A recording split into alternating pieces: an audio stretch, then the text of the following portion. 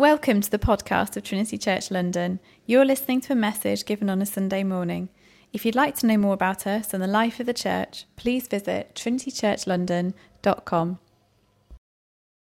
Now, a few months ago, we had a wider leaders team meeting, and someone brought a word about us as a church growing into maturity, both together and individually. And in many ways, we as a sort of an eldership team got really excited about this fact, because for the last few years, we've been laying foundations. We've been establishing our vision, which, if you don't know, is to see the glory of God known across London and the nations. We've been establishing our values, our missional priorities, and now feels like a really good time to really step into what we feel God is calling us into, which is this idea of maturity. Now, maturity means a few things. It means being intentional. You know, there is a reason why we are constantly talking about discipleship. There's a reason why we're constantly encouraging people to turn up to the prayer meetings. It's about being intentional together as a community. It also takes practice. You might have realized that we often read the Apostles' Creed together. And actually, we think that repetition can be really helpful to get our heads around doctrine, to really let it sink into our hearts and change us from within. But maturity also means recognizing what we're not so good at or what might be missing. And so this morning, if you don't know the news yet, it is really exciting to be able to say that we believe now is the time to start the journey towards recognizing and appointing deacons. That was excitement, I think. Is that excitement? It sounds like excitement to me. And we're really excited about this because we believe that this is really going to be a marked chapter as a church together in growing, in stepping forward in maturity, and in stepping forward and flourishing as a church. Now, for some of you, you might come from churches where deacons were a thing, and deacons can potentially come with positives and they can come with negatives. And so today what we're going to do is we're going to look at Acts 6 and we're going to try and understand what actually being a deacon is all about. Now, we want to be a church that reflects God's version of church, not our kind of human understanding of what church should be. And so actually what's really important to do is to turn to the Bible and see, what does the Bible say about church government? What does the Bible say about deacons? And in fact, there's, honestly speaking, not a huge amount. But we're also told the Bible is sufficient, which means we need to pay careful attention to what the Bible does say in order to really grapple with this idea of deacons. Otherwise, we kind of get into this habit of filling in the gaps with our own worldly wisdom, and that's not the kind of church we want to be, right? We want to be a church that is true to God's word. Now, there are two passages that, traditionally speaking, people will turn to when looking at deacons. The first is 1 Timothy 3, which is very much about the character of deacons, who deacons are. And the second is Acts 6, which specifically talks about what deacons do. Now, I've decided to focus on Acts 6 for this morning for two very important reasons. Number one, it does focus on what they physically do, and I think there is candidly quite a lot of confusion. It's possible, depending on your background, that you've come from a church where there was a diaconate, a board of deacons who are kind of almost there as a sense check to the pastor, you know, keeping Daniel in line and making sure he's doing the right thing. But that is a gross misunderstanding of what a deacon's role is. But there are also times where you might have been in a church where deacons are kind of like hushed to the side. They're little more than kind of personal assistants to the elders, which again is just a gross misunderstanding of what the Bible teaches about the role of deacons. And sometimes even they're seen as just simply a stepping stone until you one day make it towards elder. And it's just, this is so wrong. The second reason I wanted to touch on Acts 6 is because of these things, why deacons matter, and actually the significance that is placed on this very biblical role. And in my mind, actually, it reflects the upside down kingdom that we're told so much about in God's word. You know, if you ever think of a leadership team structure on a slide, if you've ever seen one at work, they're always like this, right? They're pyramid shapes. But actually, what God calls us to in the word is to look at leadership like this. It's an upside down pyramid. Okay, it's supporting those who we deem more significant than ourselves. And that's what this is all about. Now, before I begin, I just want to make one thing very clear. A deacon is a part of church government. It is a formal role within the Bible that is recognized, that is one of a few, but it is not a prerequisite for a church. Right? We're not a church because we don't yet have deacons. Okay, just to be super clear about that. This is about helping the church to flourish, and that's why we think now is a really, really, really good time to start on this journey towards recognizing and appointing deacons.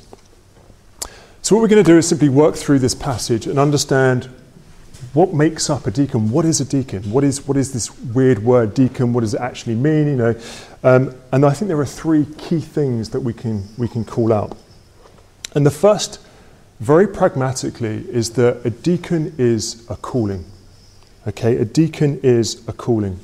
Now, verse 2, it says, "It is not right," and this is the apostle speaking, "it is not right that we should give up preaching the word of God to serve tables." And then verse 4, it says, "We will devote ourselves to prayer and to ministry of the word."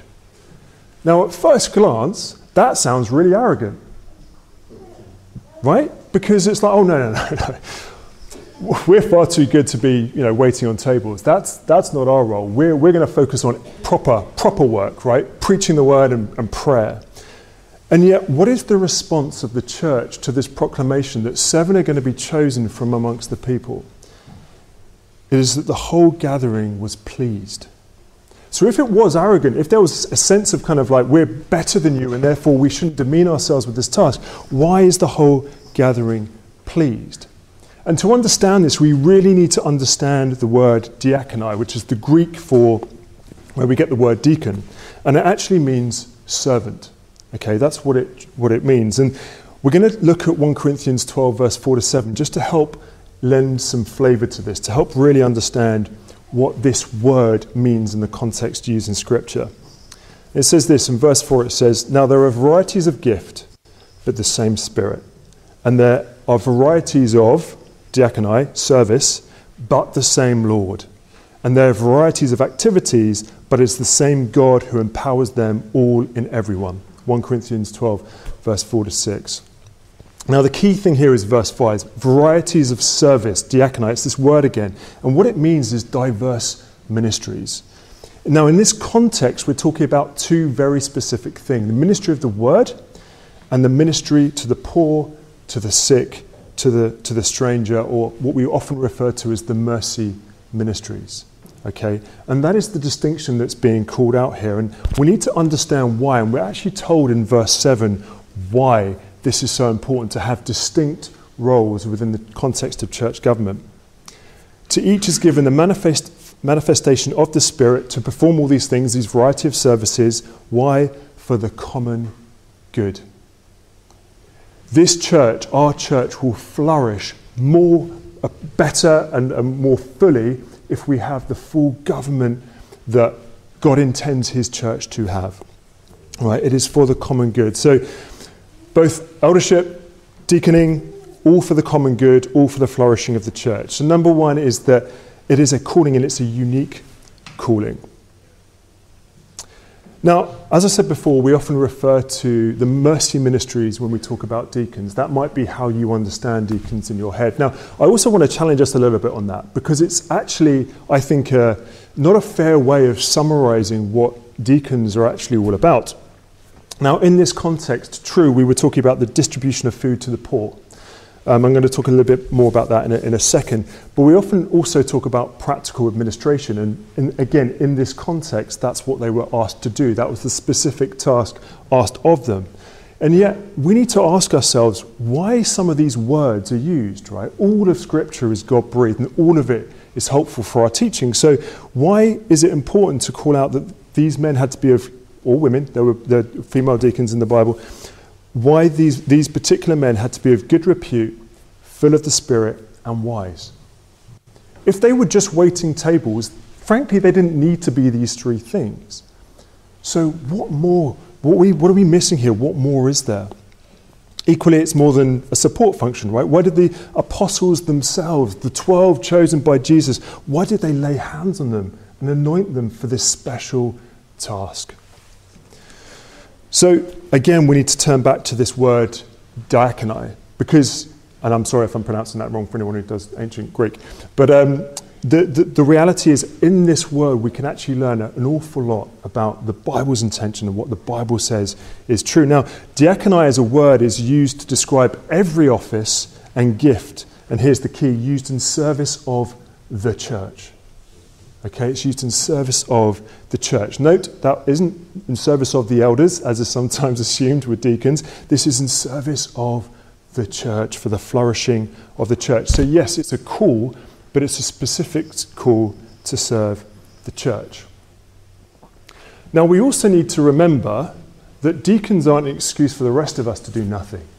Okay, because as Herman Bavinck, if you've ever read Herman Bavinck, a bit of like reading on the weekend, if you're laughing, it's because you've read Bavinck. He says that there are two general things that are true of a Christian. Number one is that we are both doulos, which means a slave, and in this context is a slave to Christ, but we're also diakonos, which is servants to each other. So if you're a Christian, you are already called to be a servant to one another. So as a community, our role here is to serve one another, to be here for each other's good.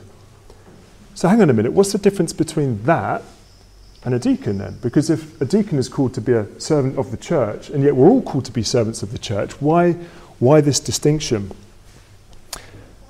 Well, the key distinction in terms of in the Greek is simply, we are all called to be diakonos, servants, but some are called to be diakonai, deacons, an intended office. So it's a God-intended office, it's a unique calling to serve the church, but how is this different from everyone else? I'm going to tell you a little story about a work context, and hopefully this will help land the point. So I've been very fortunate in my career. I've led teams for a very long time, and one of the things that we struggled with historically as a company, many moons ago now, was respecting one another's time and respecting each other as individuals. Now that might sound a bit odd, but I think in a work context we can often forget that everyone's time is precious, and we need to show that we respect that time and how we use that time. And one of the things that was a common problem for us was that meeting rooms, I don't know if you ever have this at work, but meeting rooms, probably not these days, meeting rooms were being left in an absolute mess, right? So people would go in, do a workshop, leave stuff all over the wall, leave post-it notes up, leave, all good stuff, but they'd leave it, so the next group coming in then had to clear it away.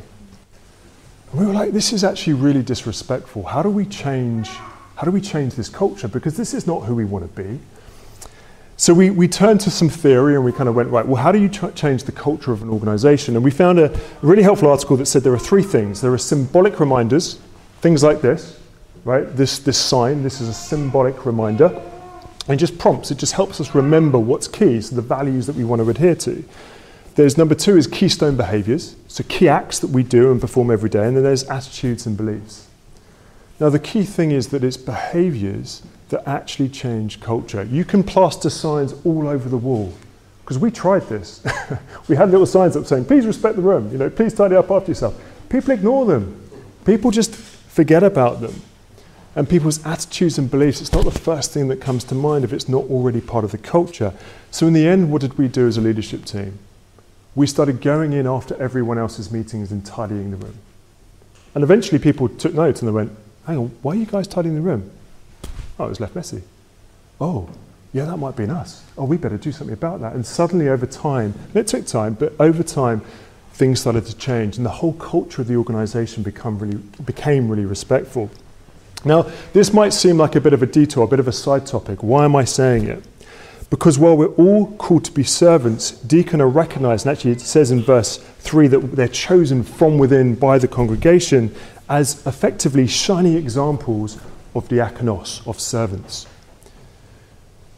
It's a calling to stand up and intentionally serve. And here's the key bit, to show others how to serve. Okay? You might have heard the term servant leaders. It's often a Christian term that's thrown around, particularly key. Well, think of deacons as leading servants.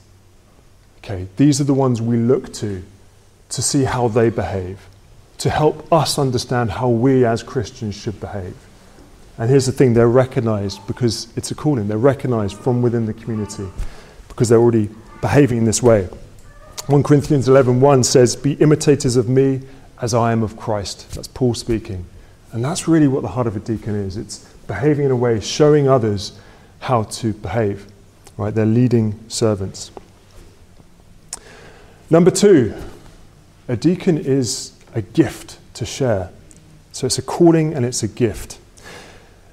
Now, in this passage, in Acts 6, what we see is men being chosen to what they're calling serving tables. But again, we need to understand the context of the writer and the context of what that meant at the time. Now, what actually they were talking about is the tables of the Lord. Now, if that concept is new to you, and as it was to me, to be honest, I'm not sure I've even heard of this phrase, but it's made up of 2 things. It's made up of the Lord's Supper, which I think most of us are familiar with, and it's also made up of what was called the Love Feast.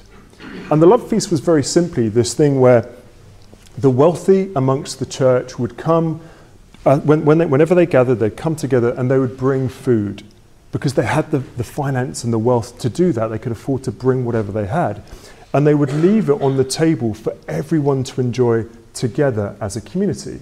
And in fact, the poorer among the community were then allowed to take what was left over from the Love Feast and actually take it home with them. So it was just their way of sharing, right? Their way of sharing. And we're told in this passage that the role of the deacons was to ensure the Love Feast was administered properly, to ensure that those in need, particularly those who didn't have much, were provided for, right? Which sounds really easy. Does anyone think that sounds pretty easy? Right? It sounds easy, and yet here's the thing. The daily distribution had been happening for a long time. It wasn't new, but it was being done badly. And so actually, these men of repute, these wise men were asked, full of the Spirit, they were asked to help administer the Love Feast because it wasn't flourishing, okay? People were being left out. So the daily distribution, this act of ministry, this act of love, didn't require the 7 to begin with, but it did require them to flourish, to continue well. And that's the great thing, is it's not just a calling, it's a gift, because actually effective deacons, they see problems, they recognize things that are missing, and they step in. They step into the breach, and they hold everyone up themselves. Ministry isn't dependent on deacons, but deacons can help ministry thrive. Okay? It's not us as a church, we don't, if we want to go out and do some ministry on the streets, we can go ahead and do that. We don't need deacons to do that. But deacons can help make that thrive. Okay? It is a gift. Number 3, it's a heart to care. I don't know if I mentioned the term servant leader. It's kind of become fairly fashionable in the corporate world. And I have to admit, I've kind of been in positions of leadership for quite some time. But this is the first time I've ever been an elder. And I can tell you there is a dramatic difference between corporate leadership and church leadership. Dramatic. I used to think I was quite good at leadership until I became an elder, and I realized the weight and the different nature of what it means to be a leader. And actually what I want to do is I want to call out something very specific in the passage that a lot of people actually miss, that I think really highlights what it means to be a leader, particularly a servant leader. Actually, I had someone reach out to me recently. It was a lady called Alison. She was not on my team, but she worked at the same business as I did. And she had got a new role at a different company, heading up a team of strategists, which was my function at the time. So she reached out to me on LinkedIn and she said, "Rich, can I just pick your brain? I'd love to learn how you kind of develop culture and how you create a thriving team and all that kind of stuff." And I was genuinely overjoyed that she'd reached out. Not because, okay, there's always that sort of pat on the back moment where you're like, "Oh, that's nice of someone thinking of me like that." But actually the reason I was so excited was because she is a selfless individual. Actually, she's a Christian. And she is so selfless. And I was just like, you should be a team leader because your selflessness is what is critical for you to succeed. And that's something, to be honest, that never came naturally to me. I had to, God had to change my heart to help me to become more selfless, because that's not how I understood leadership. I thought leadership was standing at the front, being the visionary guy, inspiring the team. And I realized that that's not leadership. So let's look at Acts 6 and let's understand, or see what we can understand about leadership from Acts 6. So they chose, and this is the key bit, right? And they chose Stephen, a man full of faith and the Holy Spirit, and Philip, and Prochorus, and Nicanor, and Timon. I shouldn't be saying, I'm terrible at saying all these names. Parmenas, Nicholas, a proselyte of Antioch, right? That is the key to leadership. Is anyone confused yet? Are you still with me? Okay, the reason for this is quite simple. The Hellenists were Greek-speaking Jews, right? Their first language was Greek. So they were Jewish, and they kind of had some understanding of the cultural context, but their first language was Greek. Now, I think the insane thing is that what they struggled with at the time is exactly what this country and this world struggles with at the moment, which is diversity. Diversity is a huge topic in the corporate workplace. And whether intentionally or not, different languages, different cultures, different upbringings, these all create challenges. And actually what we're told here is that some people felt actually left out and they were being ignored. Why? Because their first language wasn't, I was going to say Jewish, but Hebrew, thank you. It was Greek. How insane is that they were struggling with exactly the same thing that we're struggling with now? But look how the church responds. Who do they pick to solve the problem? Now, to most of us, we wouldn't get this. But these names, these 7 names, this is the reason why the Bible actually lists the 7 names. They're all Hellenists. They are all Greek-speaking Hellenists. Now, just let that sink in for a second, right? Because what they basically did is the church went, we recognize our shortcoming. We recognize that we've accidentally, because of our culture, because of our language, we've accidentally left you out. We've accidentally made you feel like you're not important. So we're no longer just going to fix things and look after your widows. We're going to give authority to you to look after our widows. We're going to trust you with the people who matter most to us. It's like saying, we don't want you just to feel welcome. We don't just want you to feel like you belong. We don't want you just to feel like your place is important. We want you to feel like your place is vital. Without you, we cannot thrive. Okay? Imagine if our culture actually thought like that. Imagine if, the CEO who was on a mission to see D&I increase actually turned around and said, actually, the best thing for me to do is step down and let someone else take my place. That's truly countercultural. It's funny how Christ always trumps culture. I don't know if you see that. Basically, he's just gone, you think D&I is good? I've just raised the bar, okay? Because this is what the bar should be. You think empathy is good? Here's compassion. How can we practically apply this just in just a general, I think, helpful questions to be asking ourselves? If you realize that you have unintentionally neglected someone, perhaps because of language, perhaps because you find it a little bit difficult to talk to someone of a different culture, how can we intentionally respond? How can we go out of our way to say, I recognize you, I notice you, you matter? How can we do that? How can we show them they matter? And when we feel neglected, how can we overcome any sense of hurt and actually serve those who weren't serving us well to begin with? Because that's exactly what the 7 did. Our diversity as a church is actually a beautiful gift. It's one of the things that I love. The fact that we had a prayer in Cantonese this morning is fantastic. So thank you for that. But we also need to recognize it's a challenge. So we do need to be intentional. We need to be intentional about the way that we treat each other, about the way that we don't leave others out, and the way we are inclusive, because we have something that the corporate world will never have, and that's a unity in Christ. That's unique to us, okay? And that's why we will thrive when others don't. Now, the key thing I want to land, because we've sort of talked through a couple of key things here. Being a deacon is a calling, but it's also a gift, and actually it's also it's a sacrifice. It's a way of serving others. It's a way of putting others first. But we also need to understand why it exists. Why now? Why are we even talking about this? Why do we think this is an appropriate time? Well, verse 7 actually gives us the answer. Can we quickly whiz up verse 7? And the word of God continued to increase, and the number of the disciples multiplied greatly in Jerusalem, and a great many of the priests became obedient to the faith. The word of God continued to increase. The multiplication of disciples and disciple making.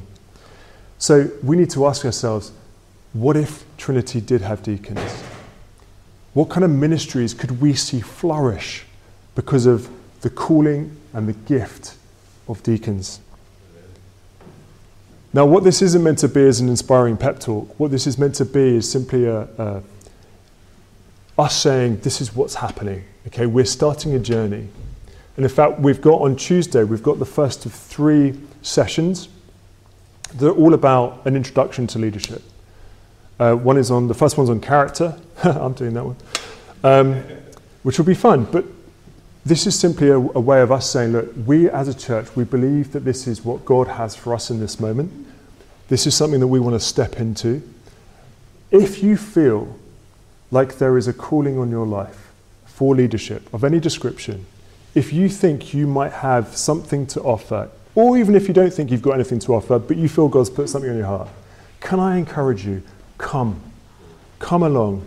Because I can promise you this, corporate leadership, worldly leadership, the way that we are told leadership looks out there is not the same thing as leading servants. I was going to say servant leaders. Leading servants, that's the right way. Okay, it's a very different style of leadership, but it's a very biblical one. It's a very godly one. So a beacon is a call to serve, to be a leading servant. It's a gift to share, to help the church to flourish, to help ministries to flourish. And it's a heart to care. It's a heart to put others first. But it's also actually a reflection of how Christ served his people when he came. See, we often sort of jump to the cross, and I will get there because it's the most important part. But before he got there, he actually looked to the practical needs of the people. He gave the blind sight. He gave the hungry food. He gave the lonely his time and attention. He sat with sinners. He sat with tax collectors and enjoyed food and comfort with them. You know, these men, women and women, they didn't have friends, and he sat with them and he just spent time with them. He served their practical needs first. But, and this is the most beautiful part of, I think, being called to be a deacon, all of this leading servant heart, all of this points to something even greater. It is a segue to something more. Our service to each other is not the gift itself. It's not the reason to be part of this community. The ultimate thing it's doing is pointing to the ultimate gift that Christ has already given us, and that is himself. That is the gift of Christ. Now, again, if we look at verse 7, the word of God continued to increase. What is the word of God? It is the gospel. It is Christ. It is the fact that he came to die in our stead for our sins, to wipe the slate clean, to say, you are now pure because you are hidden in me. That is the good news of the Bible. That is the good news of the gospel. And that is what a flourishing church can see happen. To see the gospel spread in London and the nations. And that is what we're about. And that's why we think this is a moment in time to say, we're ready. We're ready to step into maturity. Often it can be tempting as a preacher to kind of try and write something pithy and kind of witty at the end or something like that. But actually, I just want to turn to Andrew Wilson because what he says, I think, sums this up beautifully. This is from his book, Spirit and Sacrament. He says, the original Christmas present, wrapped in muslins and rags rather than in decorative paper, does not merely come to give, he is himself a gift. The gift, the most outlandish demonstration of love that God could possibly offer. Everything he gives the crowds who follow him good news, sight, speech, ritual cleanliness, hearing, bread, teaching, peace, social inclusion, forgiveness, table fellowship, life, is in some way a precursor to his gift of himself, of his own accord, as a ransom for many. Deacons aren't just sensible, they're biblical. They're not just sensible, they're necessary. If we want to see the word of God continue to increase, if we want to see the multiplication of disciples and disciple making, if we want to grow in maturity together as a church, if we want others to know the loving grace of a perfect Saviour who gave everything in selfless service himself first, who paid the heaviest price for our sins, then we believe now is a good time to start that journey towards deacons.